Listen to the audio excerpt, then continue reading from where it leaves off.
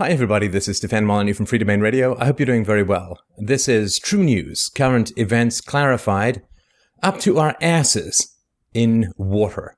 My plea to stop defending freedom. What is the status quo? Well, the status quo at the moment for just about everybody who's involved in questions of social organization, the allocations of resources, financial, military, and human, is that statism is the status quo. We need a government to order people around, a bunch of people with guns and bombs and planes and aircraft carriers and nuclear weapons who order everyone around and throw those in jail who disagree with them and so on. Statism is the status quo. And for some strange reason, a public school, it is considered that alternatives have a very high standard of proof. In other words, the status quo is great, but alternatives need a very high standard of proof. This is sort of like if you and I are sailing on the Titanic, and on the first day out of port, I say, let's take to the frozen North Sea in a lifeboat. And you say, no, they're having shuffleboard on the Lido deck.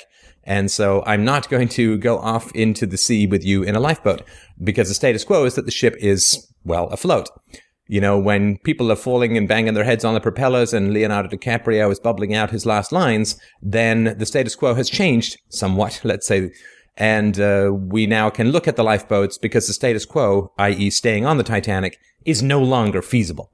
So statism hit the iceberg decades ago. We are in the death throes in the U.S. of the statist philosophy, the outcome of the statist philosophy. We cannot stay on the ship of state. And so the need to prove all the possible alternatives as being valid has gone down somewhat, which is why you don't need to defend freedom. You can actually take another approach, which I found to be quite helpful.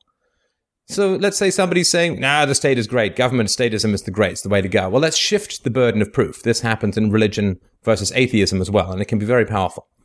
See, we don't have to prove freedom. We don't have to say, well, you see, in a free society, the roads will be taken care of this way, and national defense will be taken care of that way, and so on.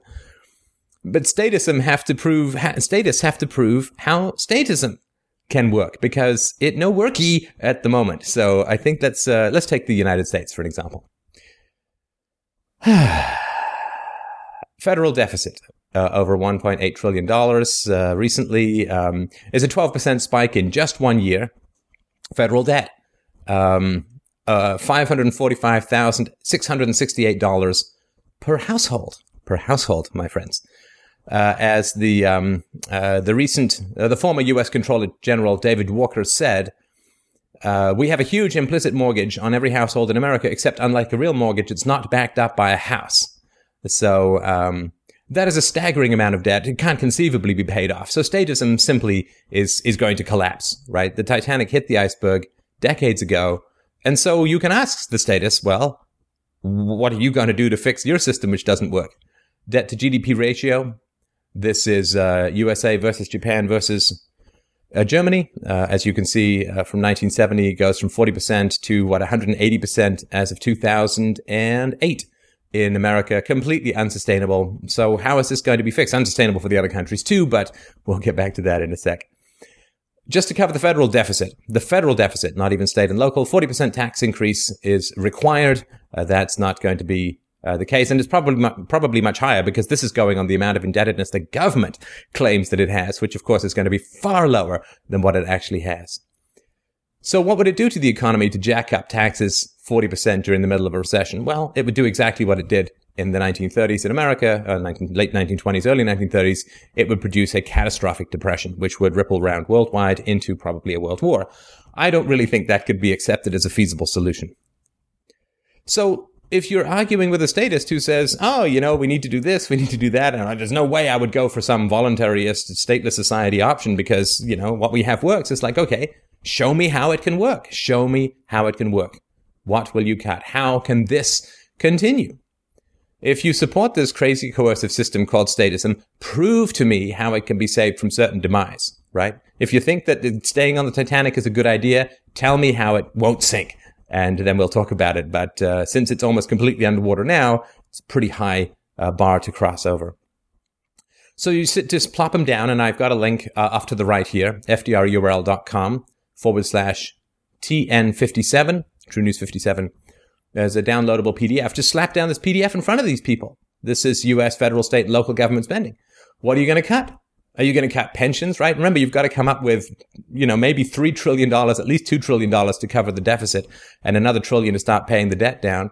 So you've got to cut a couple of $1 trillion from this budget, right? What are you going to cut? All the pensions? Are you going to cut Medicare, Medicaid? Are you going to cut vendor payments and welfare under healthcare? What about education? You're going to cut all the education. What about defense? You're going to cut all the defense or most of the defense. Welfare, police services, law courts, prisons, transportation. What are you going to cut? General government, other spending here is a fairly large item, which includes things like wastewater management, pollution abatement, housing development, general economic, commercial, and labor. And of course, some of this stuff can be cut for sure within a statist society, but to get to where statism becomes a sustaining proposition, what are you going to cut? Let's go through line by line and figure out what you're going to cut. Not to mention, you have $252 billion in interest payments, not even payments on the principal, just interest. So how's that going to be paid? So you just have them go through and say, well, what is it that you're going to cut? To make this sustainable. Because if you don't want to cut anything, you have no right to defend statism whatsoever, because then you're just claiming that 2 + 2 equals a pink unicorn that's going to dance all the fairies of the future on your forehead, which, unless you're heavily medicated, is not going to happen. Are they politically feasible? So let's say that you're going to cut the military by 50%, which isn't going to get you more than a few percentage points towards actually being able to pay for the state. Is it politically feasible? What is going to happen to the government when the payroll drops? There's a loss of revenue when payroll drops, right? Because it means that people aren't paying taxes, right? You fire half the military, they're no longer paying taxes on their salaries. It's a drop. Now, there is an increase, of course. You're saving money, but there's a drop as well. And if you fire half the military, it's going to be really a little tough for the vestiges of the free market to sop up all of these people, particularly if they've seen combat and therefore are not particularly emotionally stable. How is the free market going to absorb all of these people in the middle of a recession? So you're going to have increased expenditures in welfare, government unemployment, food stamps, Medicare, housing costs, other kinds of things. So how's it going to work? Just have somebody show me the money. Show me how this crazy system is going to work. And then maybe I will accept your criticisms of my alternatives. But switch from defense. Instead of trying to prove how freedom can work, demand to be shown how the current system is going to be saved, even just on a financial statement, and then start asking how the politics of it are going to work. Because it kind of looks like, Thurston Howell III is standing on the Titanic saying, "Oh, I don't know, that lifeboat looks a little leaky to me, And meanwhile, it's like, "That lifeboat looks a little leaky to me," going underwater. It's a sad, sad spectacle to see people defend statism at this particular late stage of the game. We are currently up to our asses in water. And those of us who are proposing viable and peaceful and voluntary alternatives should get, I think, just a tad more airtime in the mental space of the culture. Unlikely, but we should. But I would suggest stop trying to defend freedom and put the onus of defense upon the statists to say, hey, slap down this piece of paper. Here's a spreadsheet. You tell me how this goddamn system is going to be saved, because I can't see any conceivable way. And if they say, well, we got to cut back government and rewind the tape to back when it was smaller, well, it went from smaller to larger, and it always does. And so how is it that the government is going to be saved? Put the onus, put the burden of proof on the statists and stop accepting it yourself. Give it a shot. I think you'll find that it is a pleasantly surprising change of venue and approach. So here's an example of projected spending from 94 to 2014. Total spending is just staggering, right? We're only, 2/3 of the way through this graph. How is it going to be fixed from here on in? And if they want to cut the items now, say, well, how's it going to work in 10 or 20 years when the boomers are all retiring and picking up Social Security? Put the onus of proof back on those who claim that irrationality and violence can work and say, well, it really hasn't worked. So how's it gonna? See what they come up with. And if you get good solutions, please send them to me and I will be more than happy to publicize them.